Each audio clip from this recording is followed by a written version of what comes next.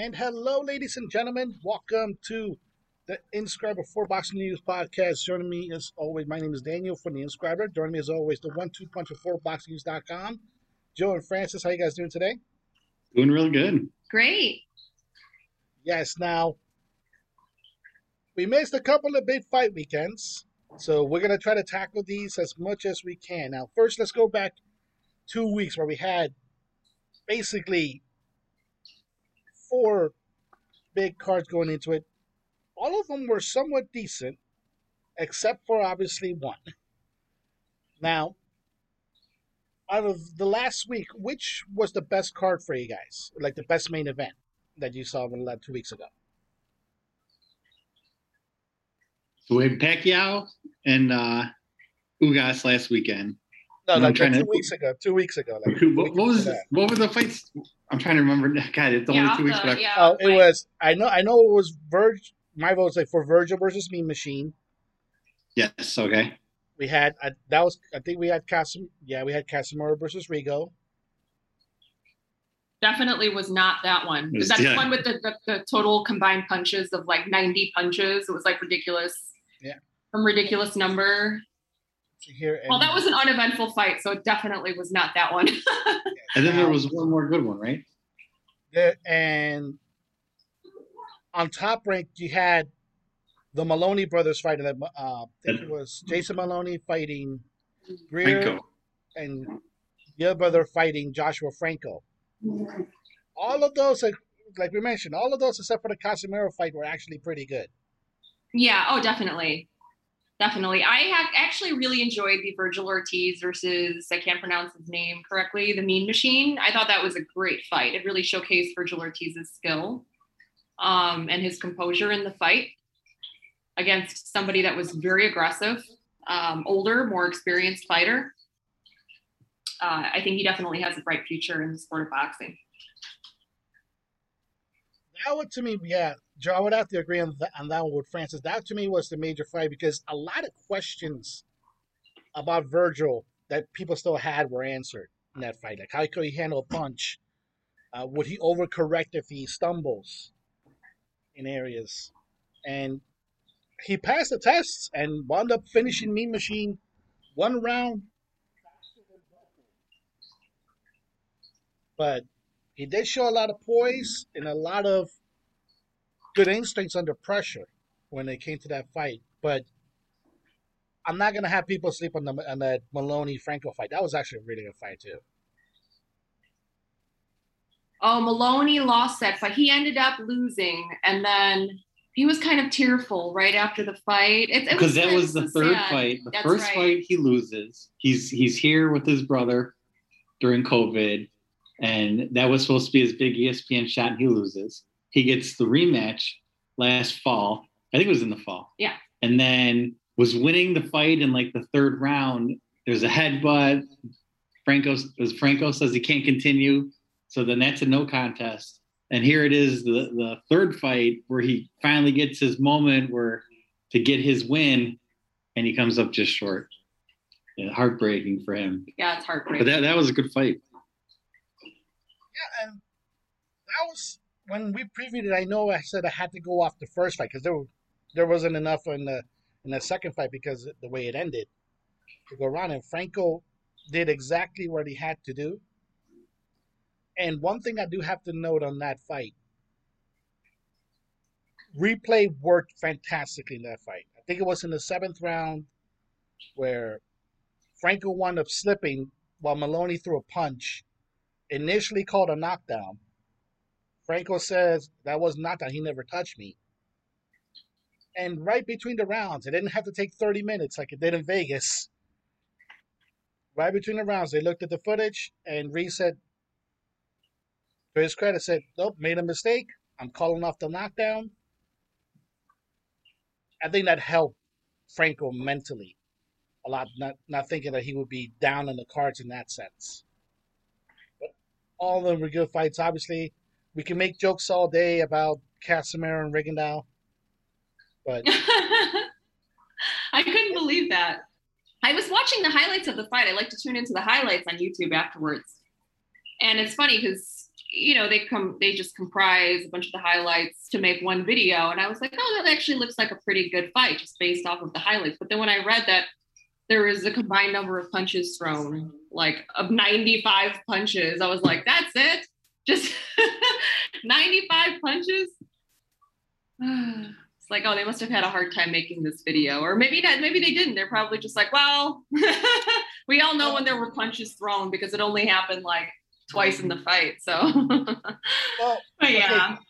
In that video where it's the word highlights in parentheses. Yeah. Highlights of combined 95 punches. Well, that does raise the question, actually, but when it came to judging, obviously, I think this was, I forgot what it was. I think it was either unanimous or split decision.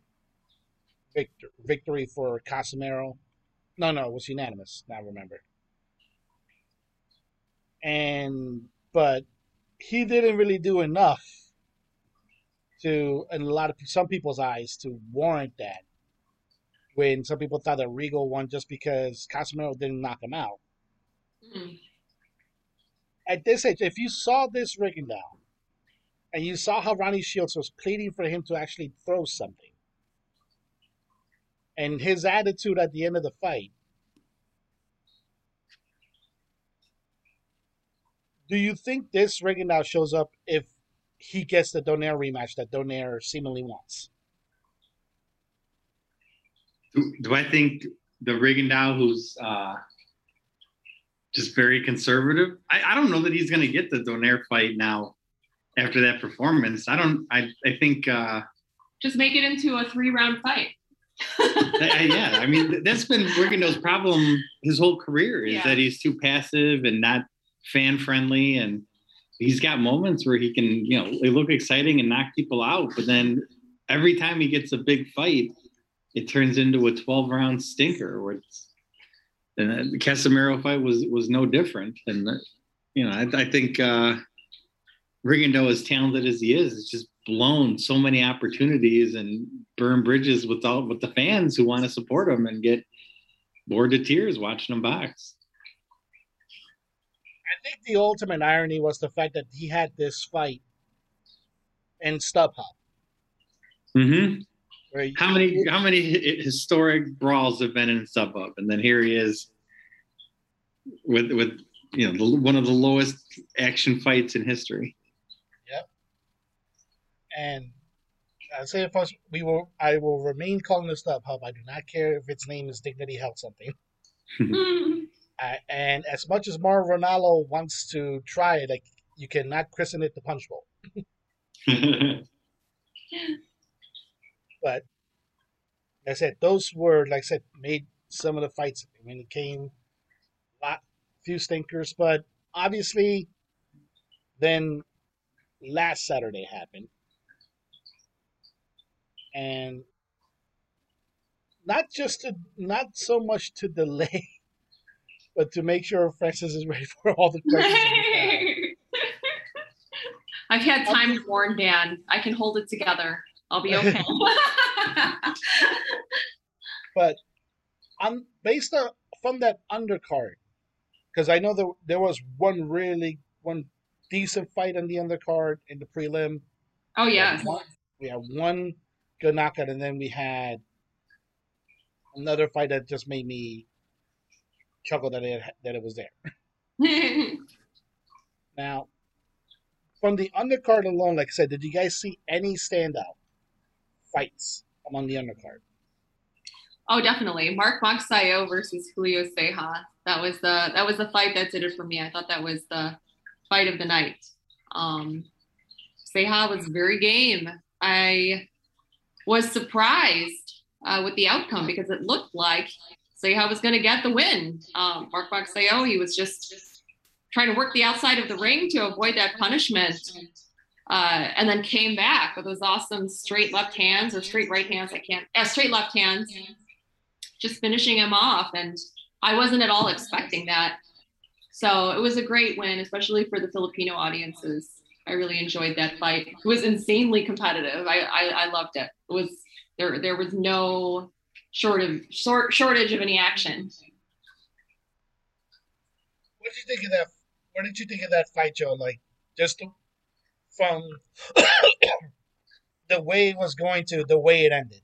Yeah, well, Mark Sayal started out doing okay, but then Ceja was going to the body and was just walking down Mark Sayal, and I really thought that it was Ceja was on his way to a victory, and then I can't remember if it was round 7, 8, or 9, but I don't know what happened with Max Sayal, but he grew a pair and like gave it to Ceja, caught him. He did, like, because he was backing up the rounds before that. He was backing up, not running, but he was definitely not trying to engage. And he finally put that back foot down and said, "No, I'm not running anymore." And then landed a few shots on Ceja. And then the way he finished it was beautiful because he hurt Ceja, went in, and then Ceja's up against the ropes, and then Maxeo just comes in and destroys Ceja with a punch. And as soon as it landed, you saw the way that Ceja fell to the ground. You knew it was over. I thought it was a great win for Maxeo. I thought it was a real gut check time because I think the 3 or 4 rounds before that knockout came, I thought he was losing, and as each round was going, it was getting worse and worse.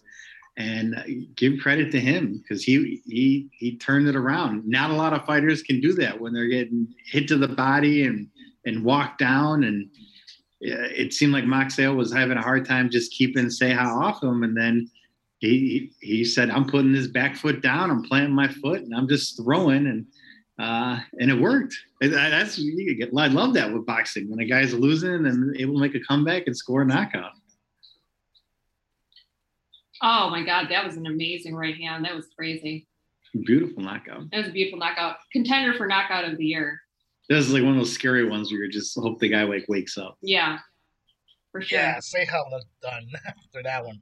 Mm-hmm. But you do have to take into account, Ceja will not relent. Like, you have to do that to him in order to stop.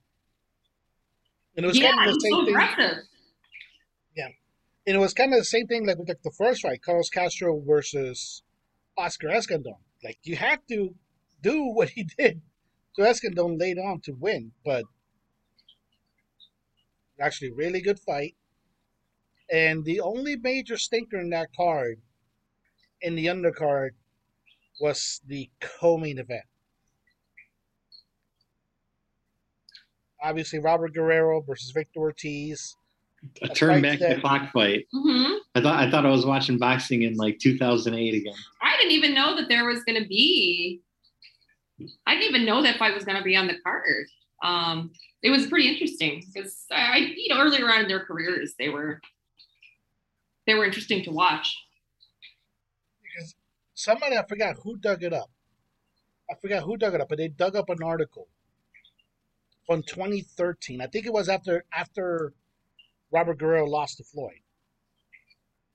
That they said like a possible fight could be between Guerrero and Ortiz. That was the last time it was mentioned. So 8 years in the making somewhat. But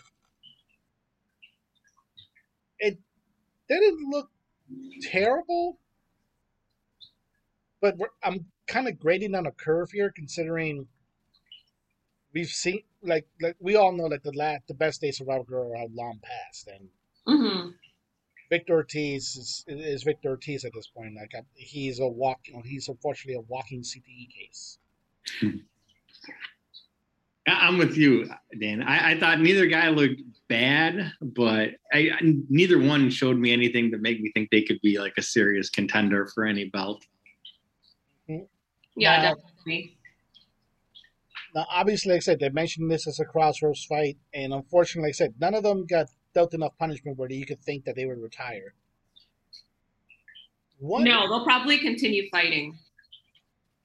If that's the case, how can you see them being used by the PBC, and particularly Ortiz? Ortiz, the one thing Ortiz does is he does get people's attention. He does. I could see the PBC throwing him in there, keeping him on the card, and like the co-feature on the undercard and just having them fight people, maybe young and upcomers. Mm-hmm. With Guerrero, I think it's a little bit different because there was after Guerrero lost to Floyd, it seemed like the PBC put Guerrero in there with every good welterweight, and then they just all beat him down. And then it was just loss after loss after loss. Andre Berto is interested in facing the both of them. So he's old too. I know, he was just like, I'd beat them both. And the responses on social media were brutal, by the way. I know we used to laugh about those Camp Berto tweets. Oh no! Anytime Andre Berto shows up on social media, Camp Berto revives. They're so bad, so bad. Yeah. Now, to me, like when you start to looking at it, like, okay, Robert Guerrero. They said he didn't look bad, but he didn't look good either. Like you could probably see him be like the step opponent to like somebody like Gerald, like Boots Ennis. Be like the guy, okay, here's a guy that's actually been a world champion. And hopefully then you'll see if you can dispatch him quickly, then hype him up for the fight. Honestly, if Ortiz is going to fight again, we all know there's only one fight people want. Brandon Rios? Mm-hmm. Oh, I totally watched that fight. I love the heated rivalry and the immense dislike between the both of them. It's so personal, and I just, the bad blood helps to promote that fight, if it actually ever happens. Well, that's the main thing, if it actually does happen, because if Ortiz is bad, we know Rios is worse, unfortunately. Worse for wear. If you see him in recent interviews, it's pretty bad. Like the slurring is there. Everything that tells you that he sustained a lot of damage is there. But like I said, that's the only fight you would ever want to see Victor Ortiz involved in. And who knows if they're able to do it. Hopefully not. But now that we focused on that, let's go to the main event. After winning the title from Keith Thurman and then being stripped of the title, Manny Pacquiao challenges champion Yordenis Ugas, WBA welterweight title. Now, before we talk into the actual fight, I know a lot of the talk was how Pacquiao looked in training camp, like how he was doing everything right. First, you, Joe Francis, knowing what we know now, knowing what happened, how much of that do you guys think was actually hype, or is it a situation where I think what Pacquiao said afterwards is that he technically overtrained? Well, it's always going to be hype leading up to the fight. They're always going to say, "Oh, it's been the best camp," and the videos they put out are always where Pacquiao, looks fast and stuff.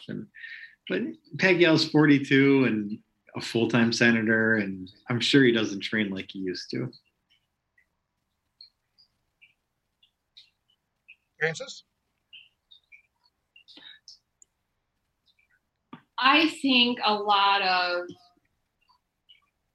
in terms of the training, and I know that I was in touch with this camp a little bit, and they had indicated that the camp was going pretty well.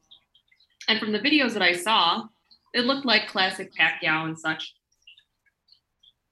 But I think once you get in the ring and you start sparring and your legs hurt and your feet hurt, it's hard to sustain that kind of momentum when you're fighting.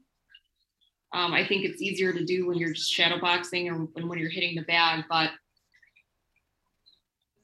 those typical iconic things that Pacquiao was able to do with the feints, with the landing the straight left hand, getting around a longer fighter like Ugas, those things that he used to be able to do really weren't displayed in this fight.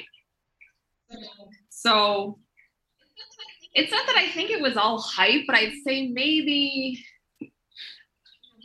maybe the camp knew and they just decided to go along with it anyway because Ugas seemed to be a safer opponent than Spence. And they didn't think that Ugas was going to give him that much of a problem. But unfortunately, I think, Pacquiao and Father Time caught up with him, and he wasn't able to do a lot of the iconic things that he was able to do before that made him very great. So I think that's what happened. I don't think it was necessarily hype, but I also think that his camp was confident that they were going to win. One thing that actually I know got stirred up at the weigh-in was like the word that Ugas injured his bicep. I think it was his left bicep. Oh, okay. And I remember them taking a picture.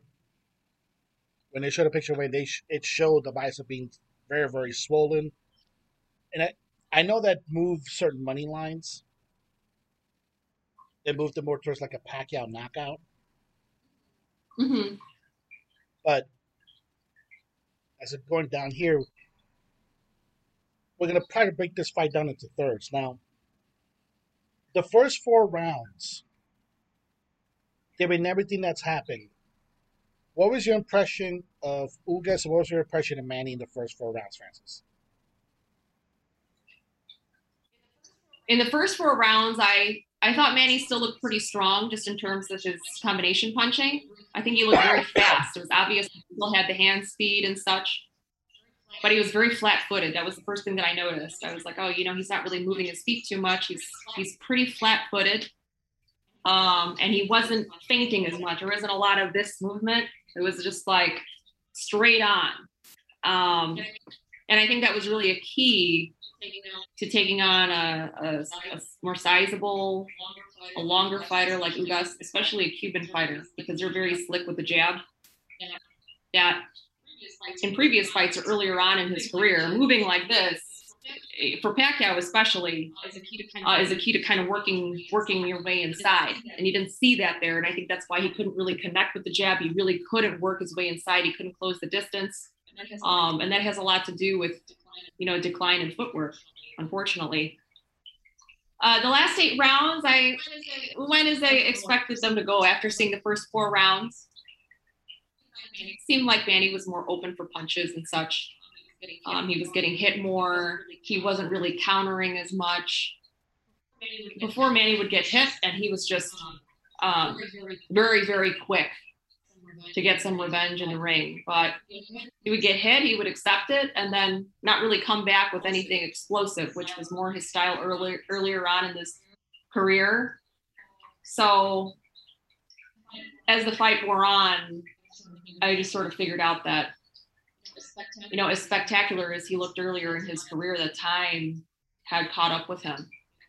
And time catches up with all of us, but it's extremely strange and profound to watch an athlete that you admire not be able to perform in ways that you're used to them performing.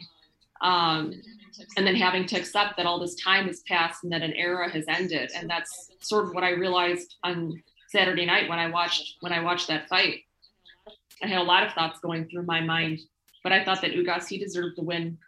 He really did a great job picking Pacquiao apart, using his jab effectively, using his length, his reach.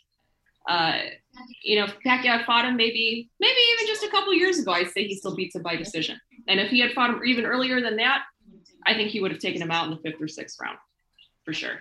But it's no longer Pacquiao's time, so the victory went to the right guy. Now, Joe, like I said, keep it a third. I know Francis went into a little bit, but it's probably going to answer a few questions that I'm going to have into this. But in the first third of the fight, the first 4 rounds, what were your thoughts as watching this fight? The first third, I had it 2-2 after the first 4 rounds. I thought Pacquiao did pretty good in rounds 1 and 3. I think Ugas did pretty good in rounds 2 and 4. And I thought it was an even fight. The first third of the fight, I thought it was an even fight. On the first third of the fight, this is the way I saw it in many ways, because I saw it. I didn't score the fight, but what I saw was probably hesitancy on Manny's side. But I I counted to that the fact that this was such a late replacement into it, and he was going into training camp thinking that he was going to fight somebody like Errol Spence, who is more offensive minded than Ugas is.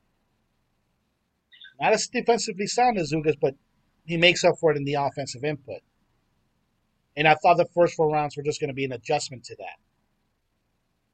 Somebody that's more defensive into that area. But as the fight went along and we went to the 8th round,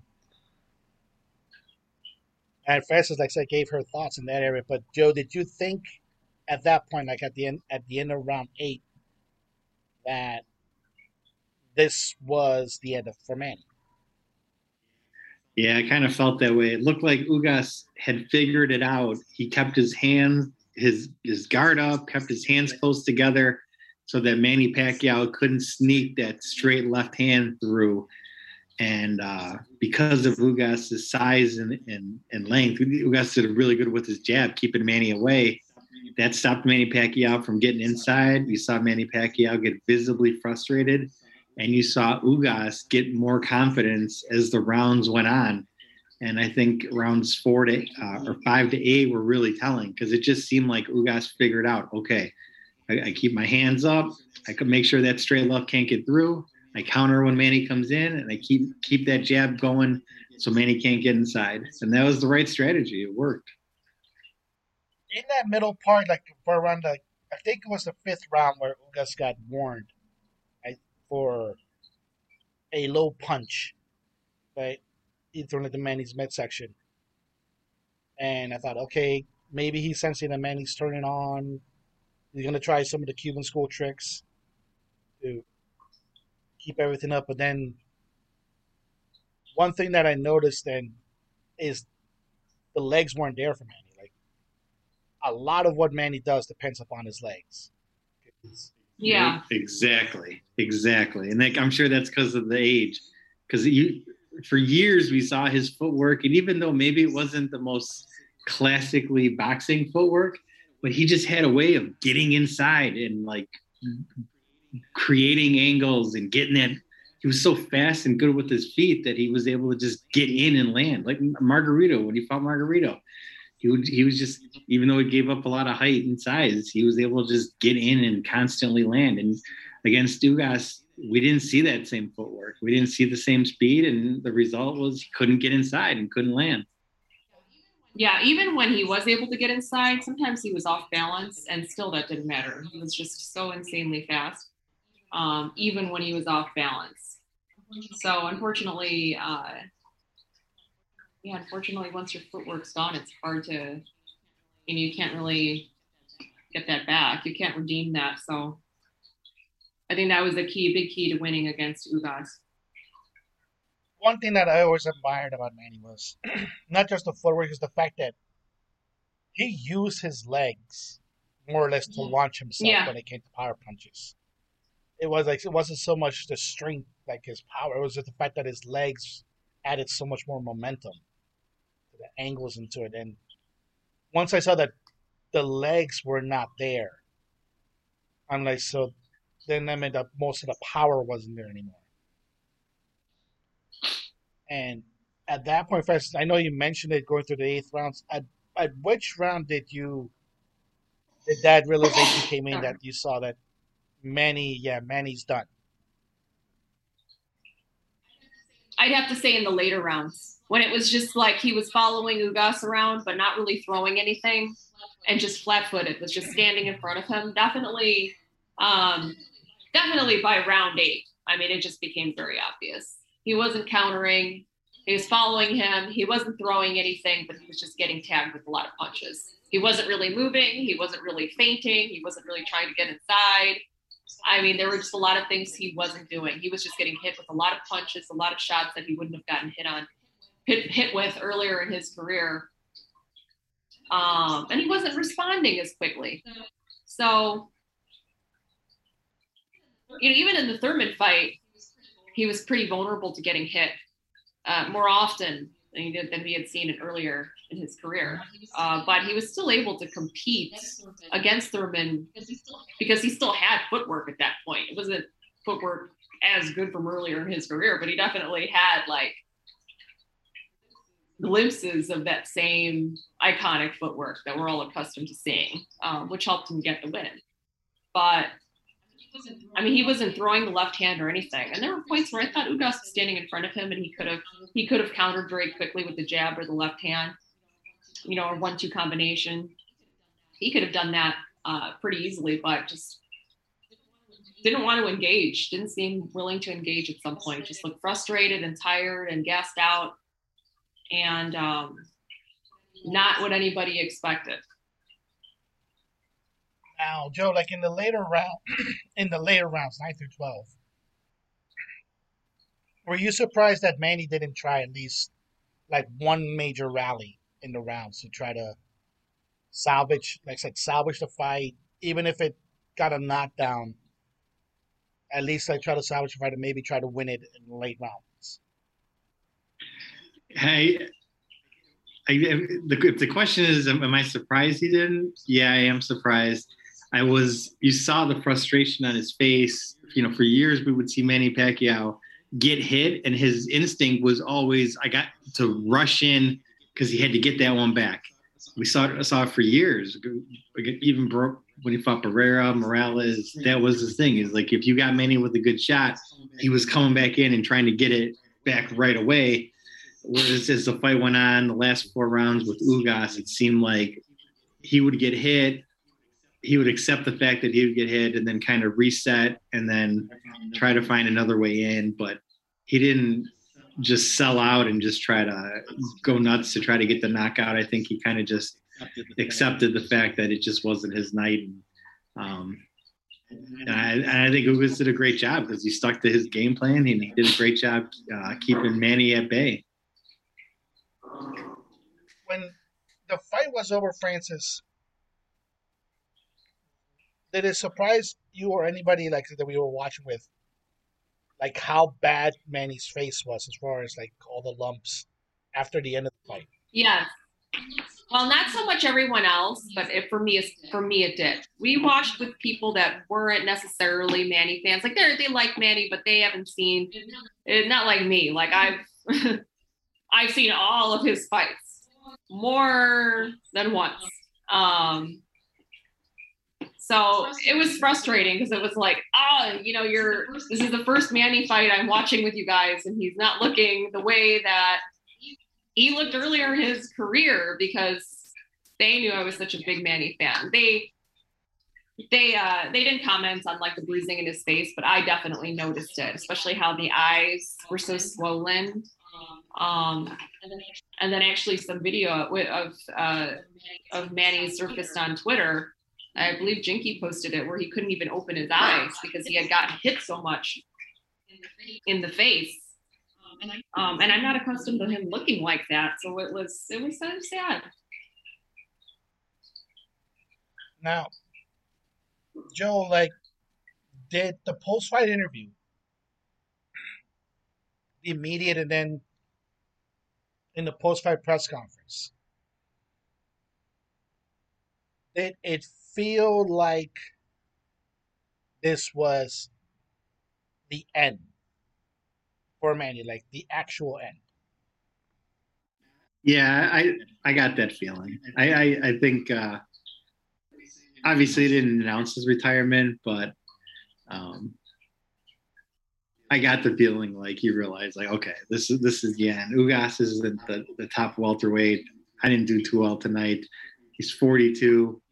Manny Pacquiao's on his way to competing for make a presidential run probably next year. So I certainly got the feeling that was the last post-fight press conference we're going to see from Manny Pacquiao.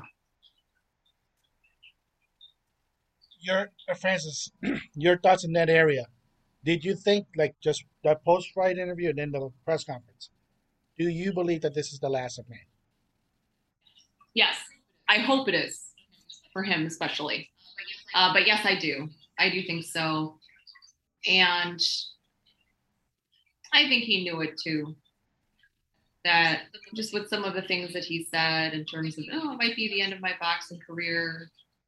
But when we die, we can't take anything with us. It was very profound and very emotional, and not something you'd say if you were confident that you were going to come back, for one last hurrah. I don't think so. I think that this fight was a great way to end his career. This is like the way to end it, and the way to lose too. Like if he had lost via knockout, like a terrible knockout, that would have been horrifying, especially right before a presidential election. Horrifying to see Manny get laid out like that. But if he was going to lose, this is the way to lose. And even if he felt defeated, I tell you, the way that he lost, it was a big win. He didn't get knocked out. He lost via unanimous decision. He lasted all 12 rounds. He didn't embarrass himself. He didn't embarrass himself. He didn't quit. No, he didn't quit. And he's still incredibly respected, especially by people in the Philippines. He didn't do any of those things. So, but from his speech, I think it was pretty obvious that he wasn't going to fight anymore. That's actually the next question that I had particularly. Do you believe that if he had won the fight, he would have announced that candidacy for the presidency of the Philippines? If he had won the fight? Yeah, perhaps. I think so. I think that he would have. Because I think that fight was somehow supposed to play into like a bigger plan of, taking his presidency and then kind of transitioning into the next step of his career. I think was the bigger picture. But things didn't go the way that he expected. So yeah, I think so. Joe, did you think that announcement was coming if he would have won the fight? I think maybe not immediately after the fight, but yeah, I think if he won, I still think he'll run anyway. But I think like Francis said, I think the plan was that he would win, get attention, and springboard that into announcing a political or presidential run. I still think he'll run. I saw it a little bit when he started to talk about it. You knew that in his mind he wanted to say something else, and kind of launched, like I said, the next chapter of his career, of his political life. But it obviously, unfortunately, it didn't work out that way. And with who's turned out to be like a better political rival, Duterte's kind of not running for the presidency, running for the vice presidency, I think.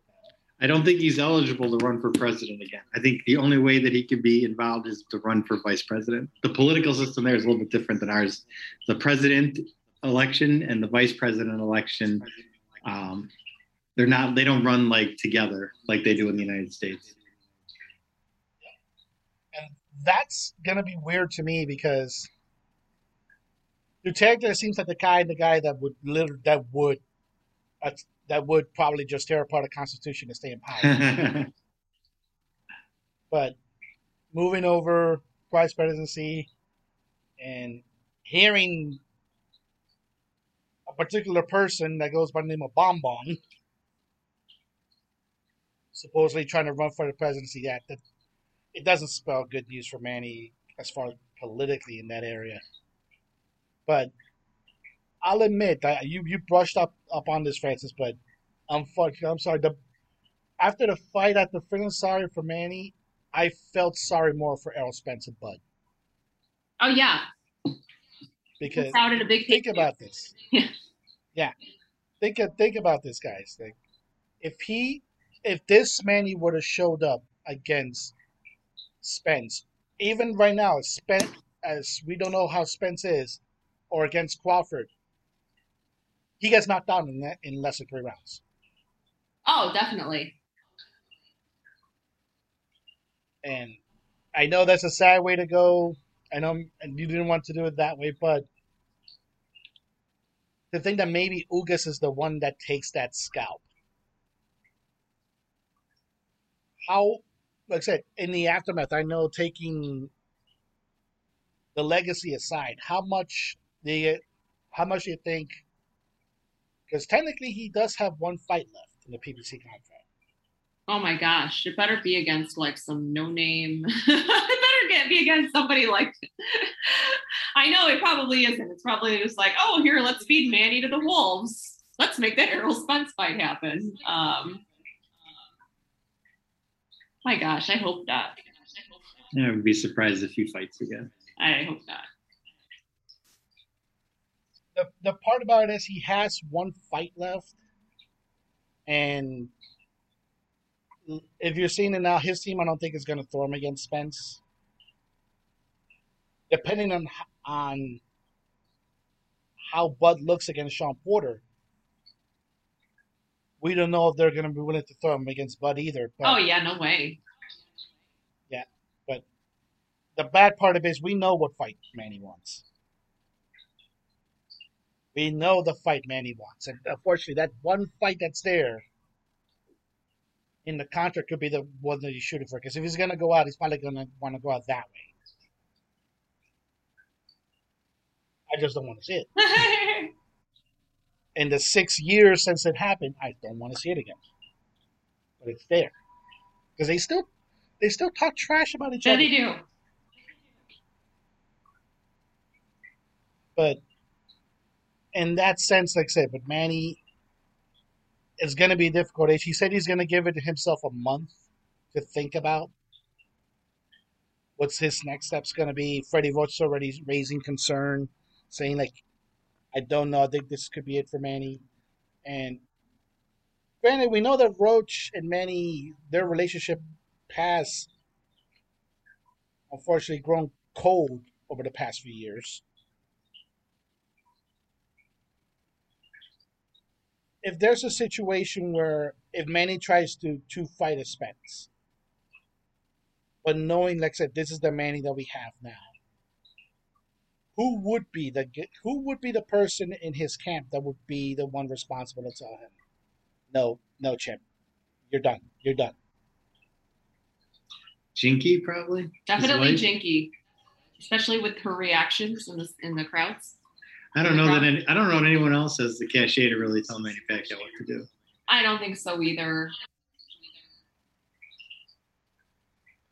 Aside from Jinky, I don't think anybody. I think Manny makes his own decisions. The thing about it is that, yeah, Jinky is obviously his wife, obviously has a lot of sway. But you have to remember, Jinky has Manny out since she saw Marquez knock him out. Yeah. So her beating that drum isn't anything new. To me, if it's Freddie, it probably had to be committee. It had to be Freddie, Samodio, and Boo Boy. They'll have to probably sit down and say no. And it doesn't have to be as dramatic as when in the Cotto Martinez fight, we saw what happened to Sergio Martinez in his corner when they threw in the towel. Emotional, like they didn't want to do it, but the guy said, "No, your knees are done. I can't let you get hurt again." I think those three could actually talk him out of it. Because there's unfortunately other characters. Sean Gibbons will definitely want him to keep fighting because keeping Manny in his little group feeds pretty much all the Filipino fighters to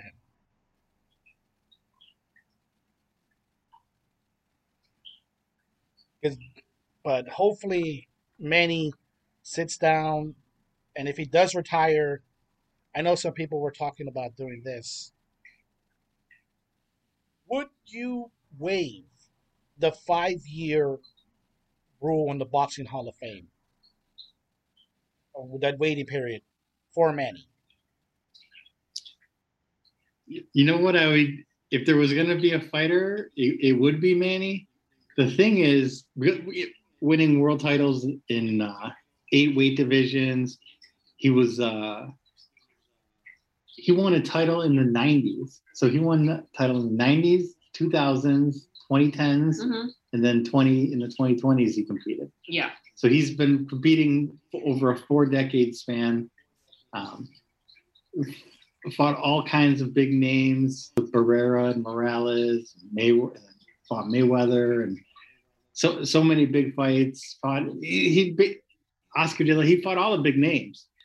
So if you were going to do it for anybody, it would probably be Manny. The thing is, I don't know if you do it because we see more and more fighters keep fighting. We saw Tyson, we saw Roy Jones Jr. Now we got Oscar De La Hoya, who's going to be fighting in his late 40s. So I don't know that you do it only because Manny Pacquiao, there could be scenarios where he fights again. That's a difficult part in many ways to judge, because if you're not doing it for somebody like Floyd or like Joe Calzaghe, for example, who both left the sport technically undefeated.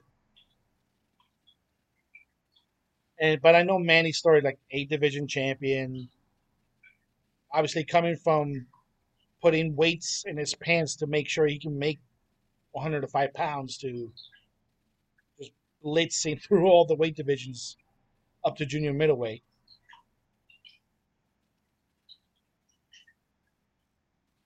I know there's a case, it's probably an international case to make for it. I wouldn't do it, unfortunately, because if he does run for the Philippines and for the president of the Philippines and he does win, could you imagine a better way to go in than not just 8-division world champion, the fighting pride of the Philippines? You go in as with the Filipino military detail as President Manny Pacquiao. That's so cool. Yeah, when you say it that way. I don't know, Dan. Let me rethink all of this now. Got one fight left. Maybe he should just take it. Yeah, but at the same time, like I said, I have friends in the Philippines, and Manny, at least from what I've heard, Manny is not really well liked politically right now. I've heard a lot of things like that too. It's so surprising because maybe it's because I'm not out there. I think he'd be a great president just because he really can't be bought. But just from the comments that I've read from different Filipinos on Facebook and such, that they're irritated with Manny's lack of commitment because he's juggling the fighting career and such, and that's just not going to happen with a lot of the Filipinos out there. In terms of his views, I'm not so knowledgeable of his views and whether or not Filipino people. I don't know if he has conservative views or. I'm sure he's conservative because he's very religious. Okay. Well, then he has conservative views. Does that mean he doesn't share Duterte's views then? He doesn't like people being murdered? I think Duterte's a little, not quite as religious. Manny's got that strict religious people on. Yeah, Manny went full blown born again Christian in a way.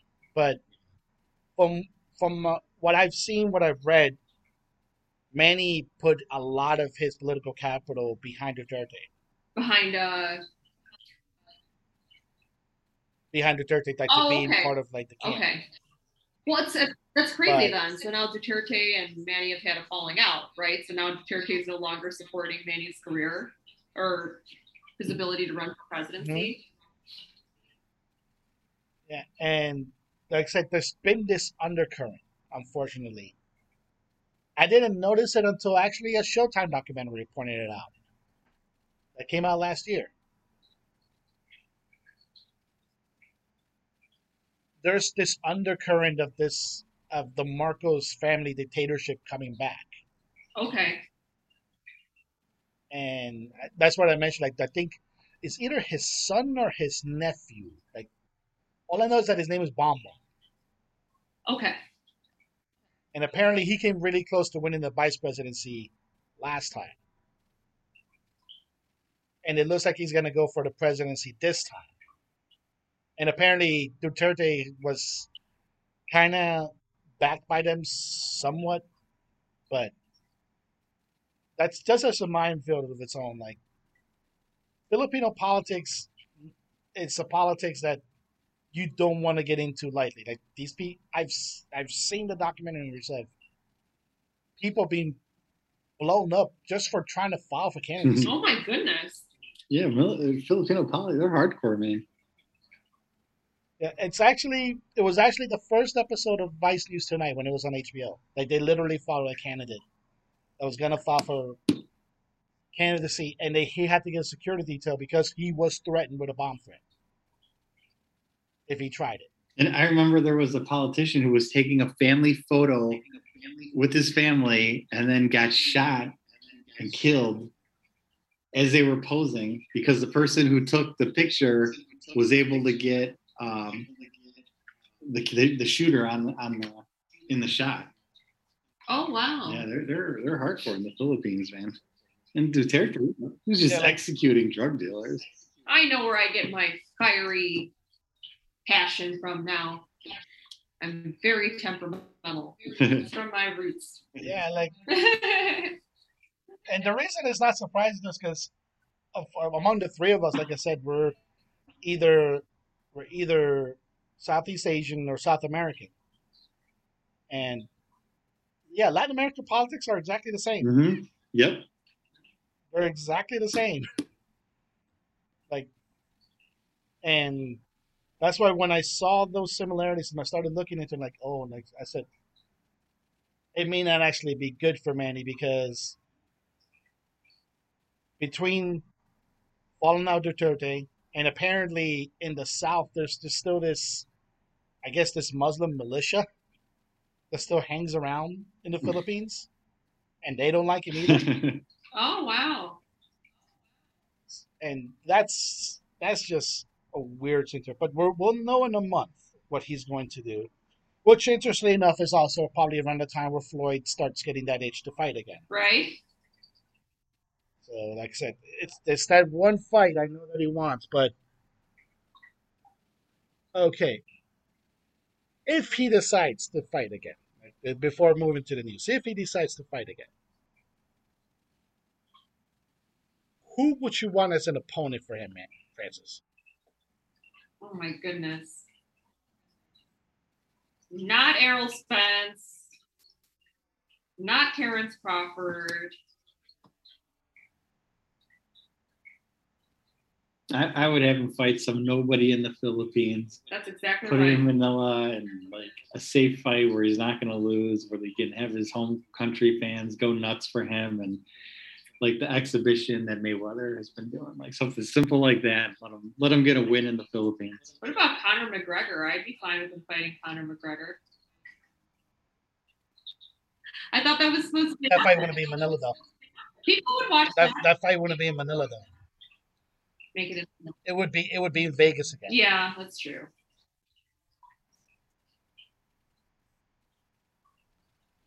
And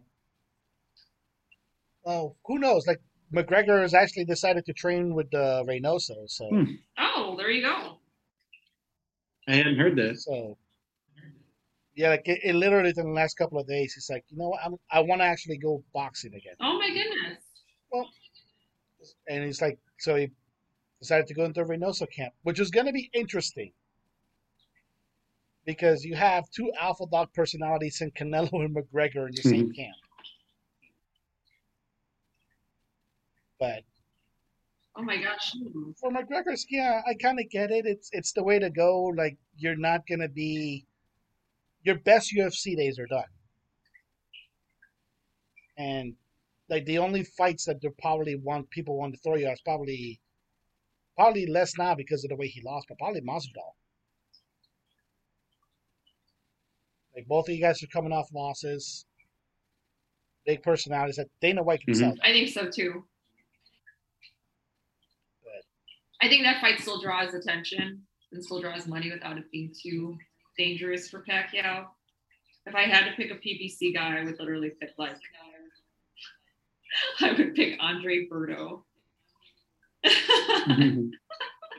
I would pick Andre Berto. I'd pick one of these guys. Maybe Ghost Guerrero. There you go. I'd pick Guerrero. That's who I would pick. Guerrero could probably be the one that does the job, but if you think about if it's the last fight, and if it's the last fight, and if you're out Heyman, you're thinking about, okay, after this fight, I don't have to really take quote unquote bother with you, in a sense. I could see him literally saying, "Why don't you fight Boots Ennis?" Or why don't you know? We want to build a relationship with Golden Boy again. Why don't you fight Virgil?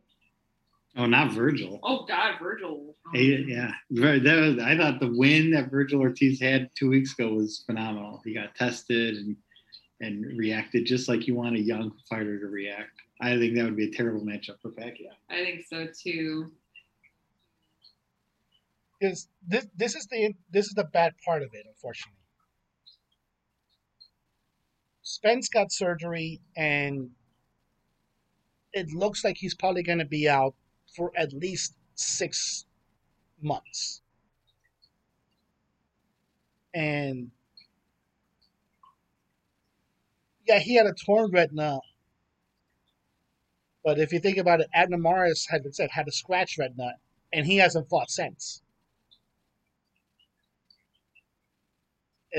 If something happens in that area where Spence no longer can fight because of that,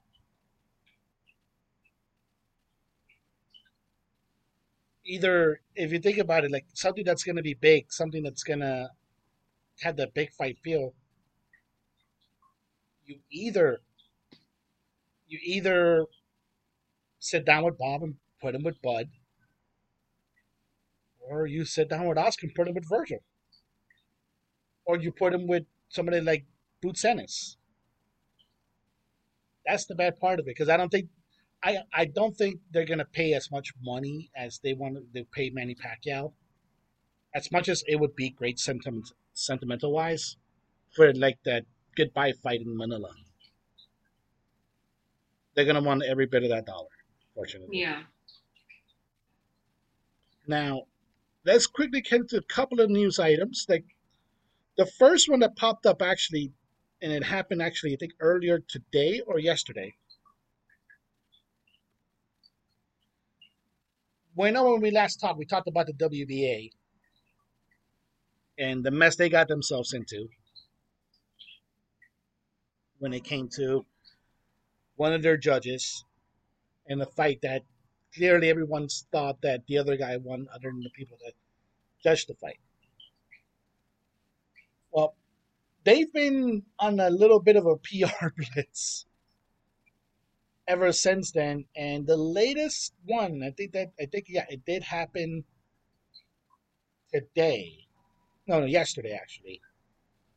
Is they decided that effective immediately, they were retiring their interim belts.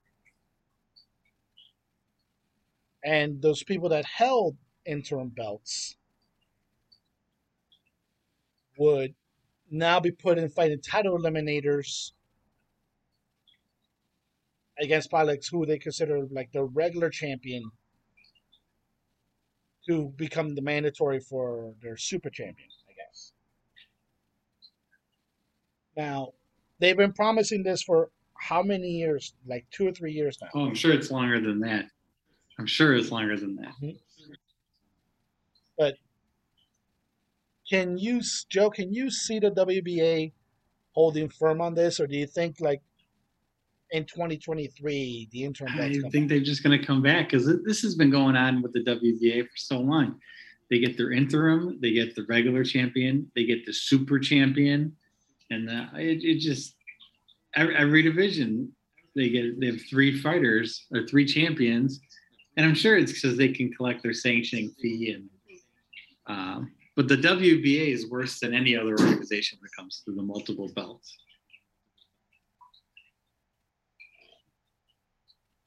What do you think, Francis? Do you think WBA is actually going to go firm on this?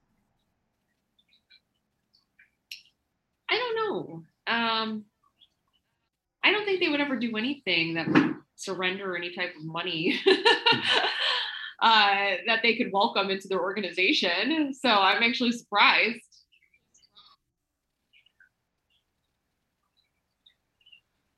They kind of, if you think about this, they promised this technically 2 years Did ago. they really?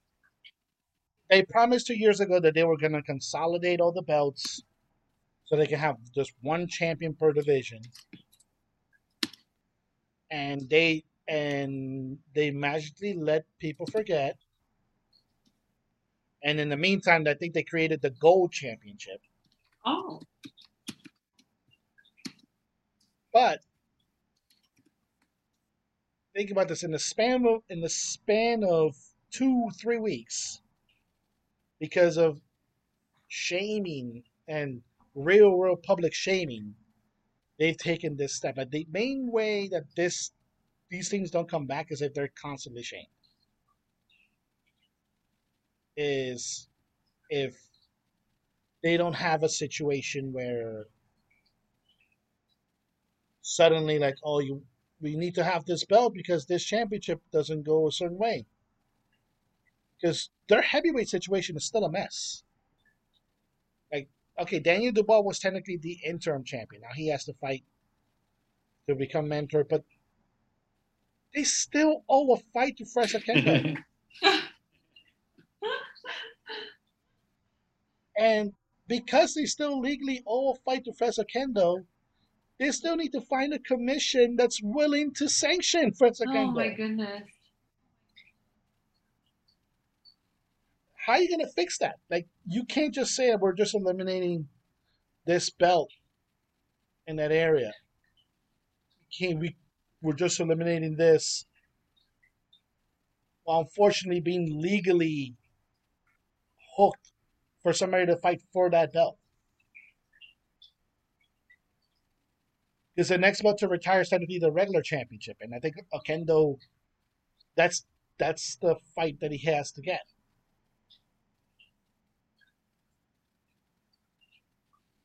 Like I said, that one is just a mess. But if it comes to a point where if they do it, I'll be glad. I'll be glad that they keep it. Now let's see other major news before we preview a couple of fights.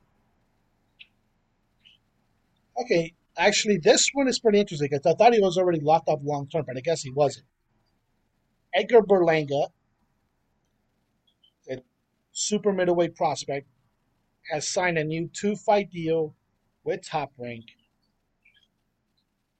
And I think he's going to wind up appearing in the undercards of Lopez Cambosos, whenever that is, and appearing on the undercard for the next Loma fight. Nice. Are you guys surprised though that he hasn't already been locked up long term by Top Rank? I think that's the new strategy these young fighters are going, is not to sign these super long fight deals, because I think they're realizing if you really believe in yourself, you're better off signing 1 or 2 fight deals, 3 fight deals, and not going the multiple years that traditionally, like, a lot of fighters would get locked up in. I think they're, and that was something that Al Heyman was preaching to fighters, not to get tied up with a promoter long term. And I think some of these young fighters were seeing it, is they're not signing these huge, long, multi-fight deals like we've seen before. And the fact that Berlanga signs a 2-fight deal, I think, is pretty in line with what a lot of the current business trends are.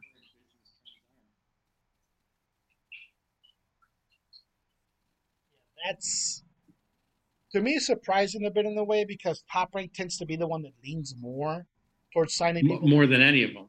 They definitely want to lock up their guys. Yes. But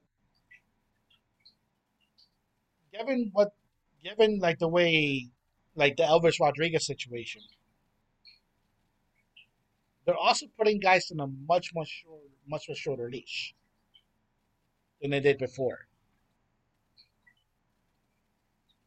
And outside of right now of probably Shakur Stevenson, I think everybody's on notice with Top Rank because I think they know like they can't rely on like their current headliners for much longer. But they're not gonna. They also won't, probably don't have the patience to bring somebody new and build them up long term. Who knows? It may happen, but who knows at this stage? Now, see here, the major news. Let's see here. Well, in the exhibition fights, one in the era of exhibition fights, one has unfortunately already been dismissed because one of the ones that was supposed to be talked about was a fight that probably we would have loved to have seen when they were actually more active. Miguel Cotto versus Juan Manuel Marquez. Yeah, that would have been an. This was supposed. I think this was supposed to be at welterweight, but it looks like, and this is according to Cotto himself, that they have decided to no longer have the fight. According to them, they just said it's no longer on our agenda. It's not happening. It's over. Hmm. Now, granted, this was supposed to be an exhibition bout. What do you think was probably gonna was be the straw that broke the camel's back on this? If this was gonna be an exhibition bout, not a fully sanctioned bout. Money. I bet it's about money. Yeah, I don't know. I don't know why. I'm sure the COVID factor, the fact that I'm sure the venue, that kind of stuff, gate, that kind of are all factor in. It had a lot of interest, I think, because you get two boxing icons, you get Puerto Rico versus Mexico, which is always a good sell. I thought of all the exhibition bouts, this would probably be the one that was more realistic to actually happen. So, of all the ones that get canceled, I was disappointed that this is the one that got canceled. Yeah, me too.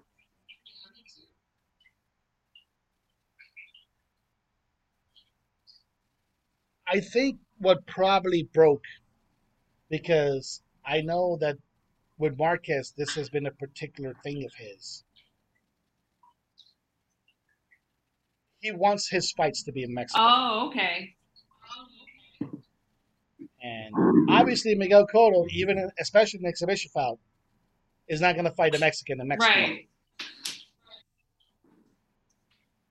And not knowing, like, say, what's going to happen. Like we were kind of lucky that we got Pacquiao Ugas with a crowd, but at the end of the day, luckily, it's probably a good thing because even if it's an exhibition bout, if one of them wins, people know what's going to happen, and they're probably going to want to fight some way professionally again, and that's not good. So I'm kind of glad it's over in that sense, at least among these two. Not all of the fights, though, unfortunately, are over with, which brings us to luckily the only major card that actually is happening. And this is going to be on pay-per-view. Now, I'm probably only going to talk about, you guys could probably talk it up over there, but the only fight that I'm actually really, really looking forward to, there's a couple of them actually, but I'll discuss those first and then we can see if we can discuss what's technically is the main event. But in the co-main event, you're going to have Amanda Serrano defending her super bantamweight title, her bantamweight titles, I think, against a super bantamweight champion, Yamilet Mercado. And we know Amanda's always trying to do between going for the best weights, kind of like a mini version of Clarissa Shields. She's fought MMA, and she recently did say she wants to break the record, I think, Christy Martin, Mia St. John for the most knockouts among female fighters. We know the fight that Serrano wants in this sense. We know who she's gunning for. But would you guys think that she would have to have a flat out dominant performances to get that fight that she wants, or would a good steady bout be enough? Well, Katie Taylor's the fight, right? Is that the one you're referring to? If she wins, Yep. looks good, she gets the Katie Taylor fight. They had that fight set up before, and it fell apart. And it seemed like when it fell apart, there was a lot of bad blood on both sides. Even if Amanda looks good, I don't know if we get that fight. But I do love the fact that Amanda's the co-main event. I think it gives her an opportunity to shine. She's active. She's got a crowd-pleasing style. I think it's a great opportunity for her, and I love the fact that she's the co-main event. What are your thoughts on this fight? Oh yeah, me too. I like Amanda Serrano a lot. I think that she really does have an action-packed style. For this fight, I think she does have to look very dominant. I know that her titles are on the line, WBC and WBO featherweight titles are on the line. She has to look really dominant, especially if she expects to face Katie Taylor, which would be a very exciting fight. I'd love to see it. To me, she probably has to dominate, because it has to be forced at a certain point that then make it say like, Katie, no, you had to fight me at whatever weight class up to lightweight, because otherwise they're gonna try to position her probably against Jessica McCaskill. I like Katie Taylor, but I think McCaskill is too big for her. Oh, At definitely. this stage. But like I said, you have to drive the point home. So I think she has to dominate Mercado and make it a point saying, you can't run, Katie, I'm here. Maybe pull a little bit of that Sinisa Strada magic that she had, where she called out Marlon in that post-fight interview that she had. Not so much the parking lot, but something similar. Now, there's also going to be some interesting comebacks. You're going to have, looks to me like you're going to have heavyweights coming in. Daniel Dubois and Tommy Fury, who had very colorful press conferences, to say the least. And see here, and then the other fight is going to be interesting. Going to be the returner Ivan Voranchik, who we last saw was the victim of one of the most emphatic knockouts I've seen in a while. He did the mini George Groves challenge in many ways, and he's fighting, like I said, it's going to be fighting 10-rounder, fighting a local kid, Montana Love.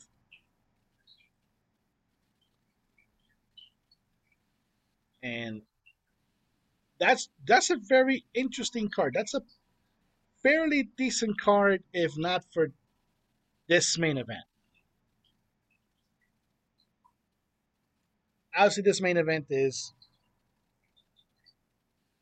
the other Paul brother, Jake Paul,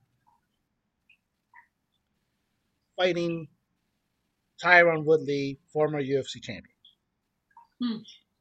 Very interesting. Is it the Now? No, but I think it's just like the era that we're in now, where exhibition fights are huge, and getting a ton of publicity.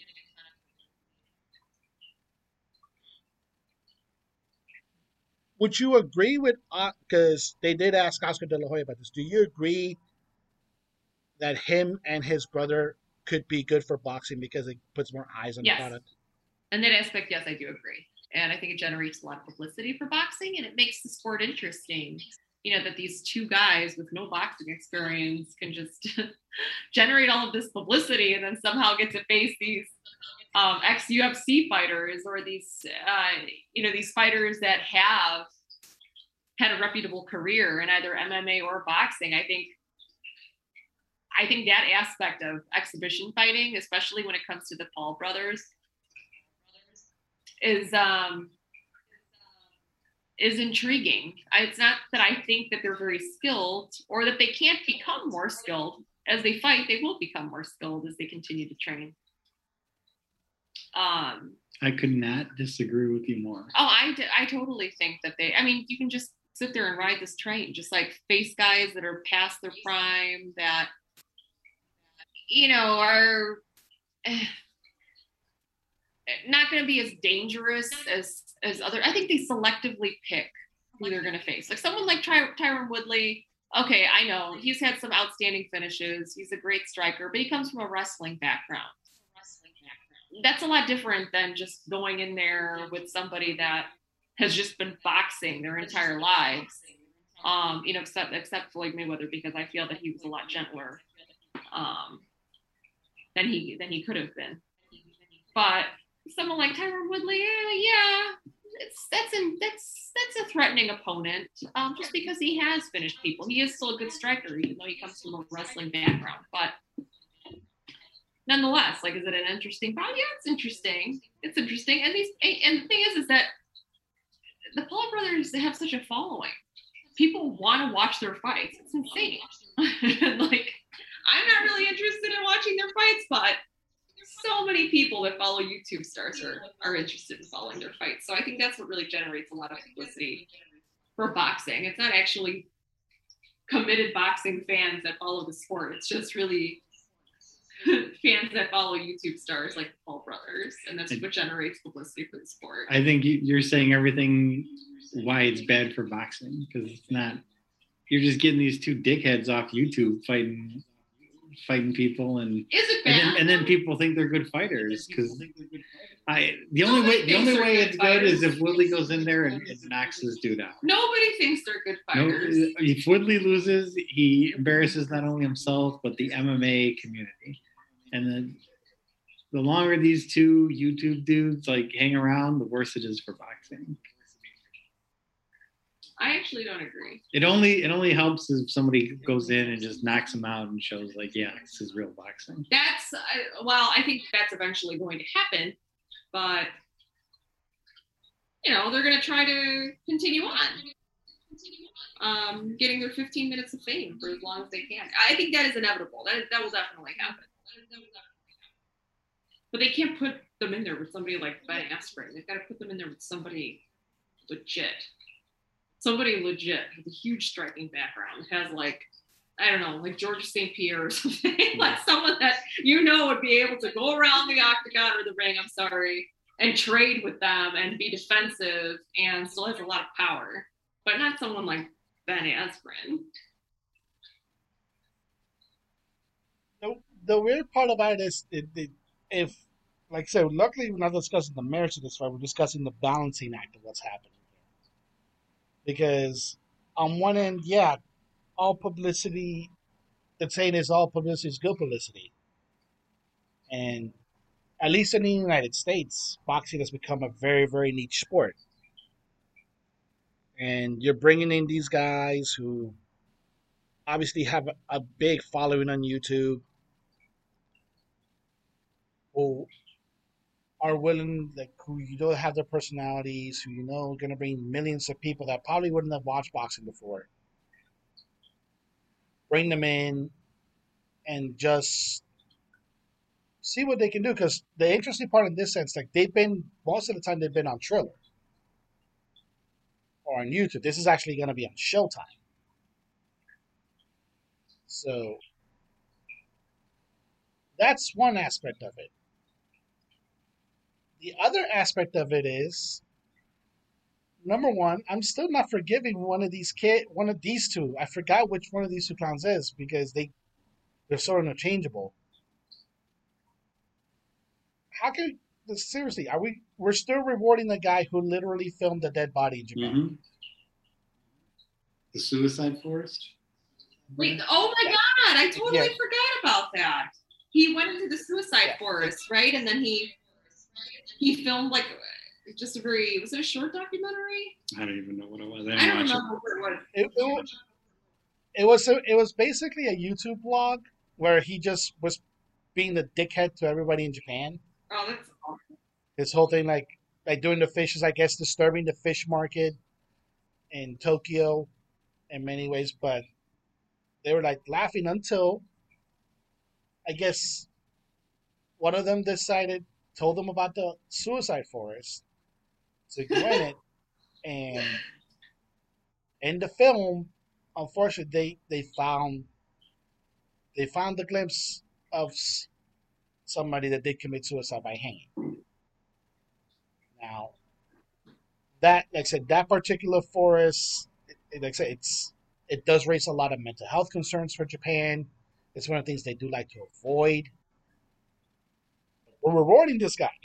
We're rewarding these two with a platform. And unfortunately, the bad part about it is, yeah, you're bringing in fans who've never watched boxing before, but these are fans that literally buy into their shtick that they're great fighters.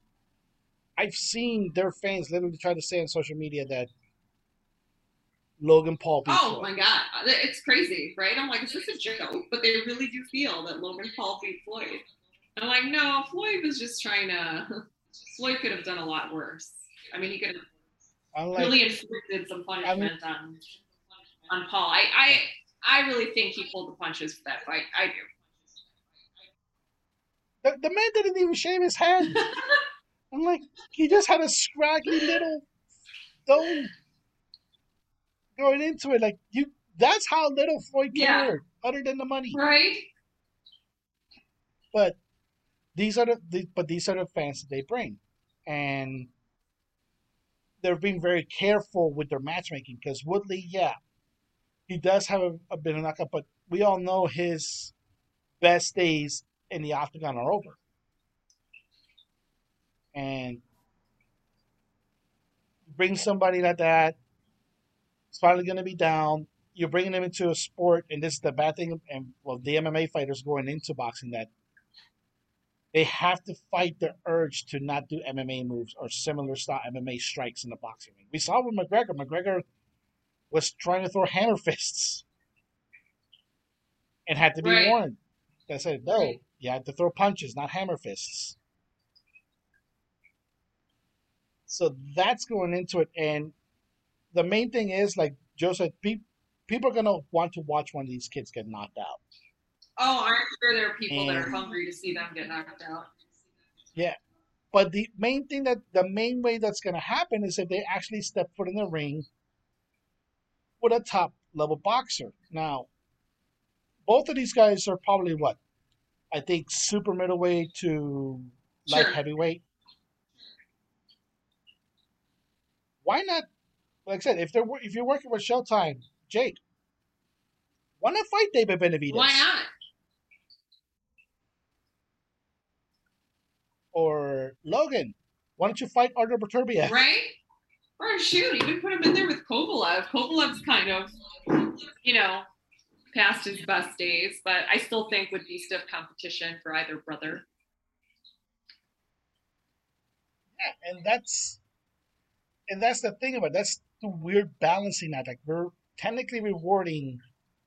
I do have to say due diligence. Only one of the brothers filmed the dead body in Japan. Only one of them. But it doesn't mean that their family. Doesn't mean that these two haven't done stupid things. And they have to do a whole lot to clear up that part. Because at the end of the day, people are actually paying to watch this. And it's going to be the law of diminishing returns, unfortunately, with them. I think if they just keep picking these type of opponents that are not that technically far off from fighting, but we know that they're not really going to be a threat in the boxing ring, it's gonna burn people out. It's gonna be like, oh, okay, it's another Paul brother fight, and their teams are not gonna feed them to the No. wolves. No, they're protected. I am convinced. They're protected. They have people that are matchmaking these fights, thinking about potential opponents that will draw fans in, but not be too dangerous to fight. I really do think it's all a bigger part of the marketing ploy. And then, of course, who will accept the fights and how much money they're being offered and such. It's all very well planned. Yep. But we're going to leave it off of there, folks. Now, luckily, next weekend is going to be a 3-day weekend. Labor Day is coming up. And the last days of the summer. But if you, as we talked about before the show, it doesn't feel like it's the end of summer. No. And like you mentioned, Joe, like you guys are getting. We are. It's going to be 93 on Saturday. 91 tomorrow.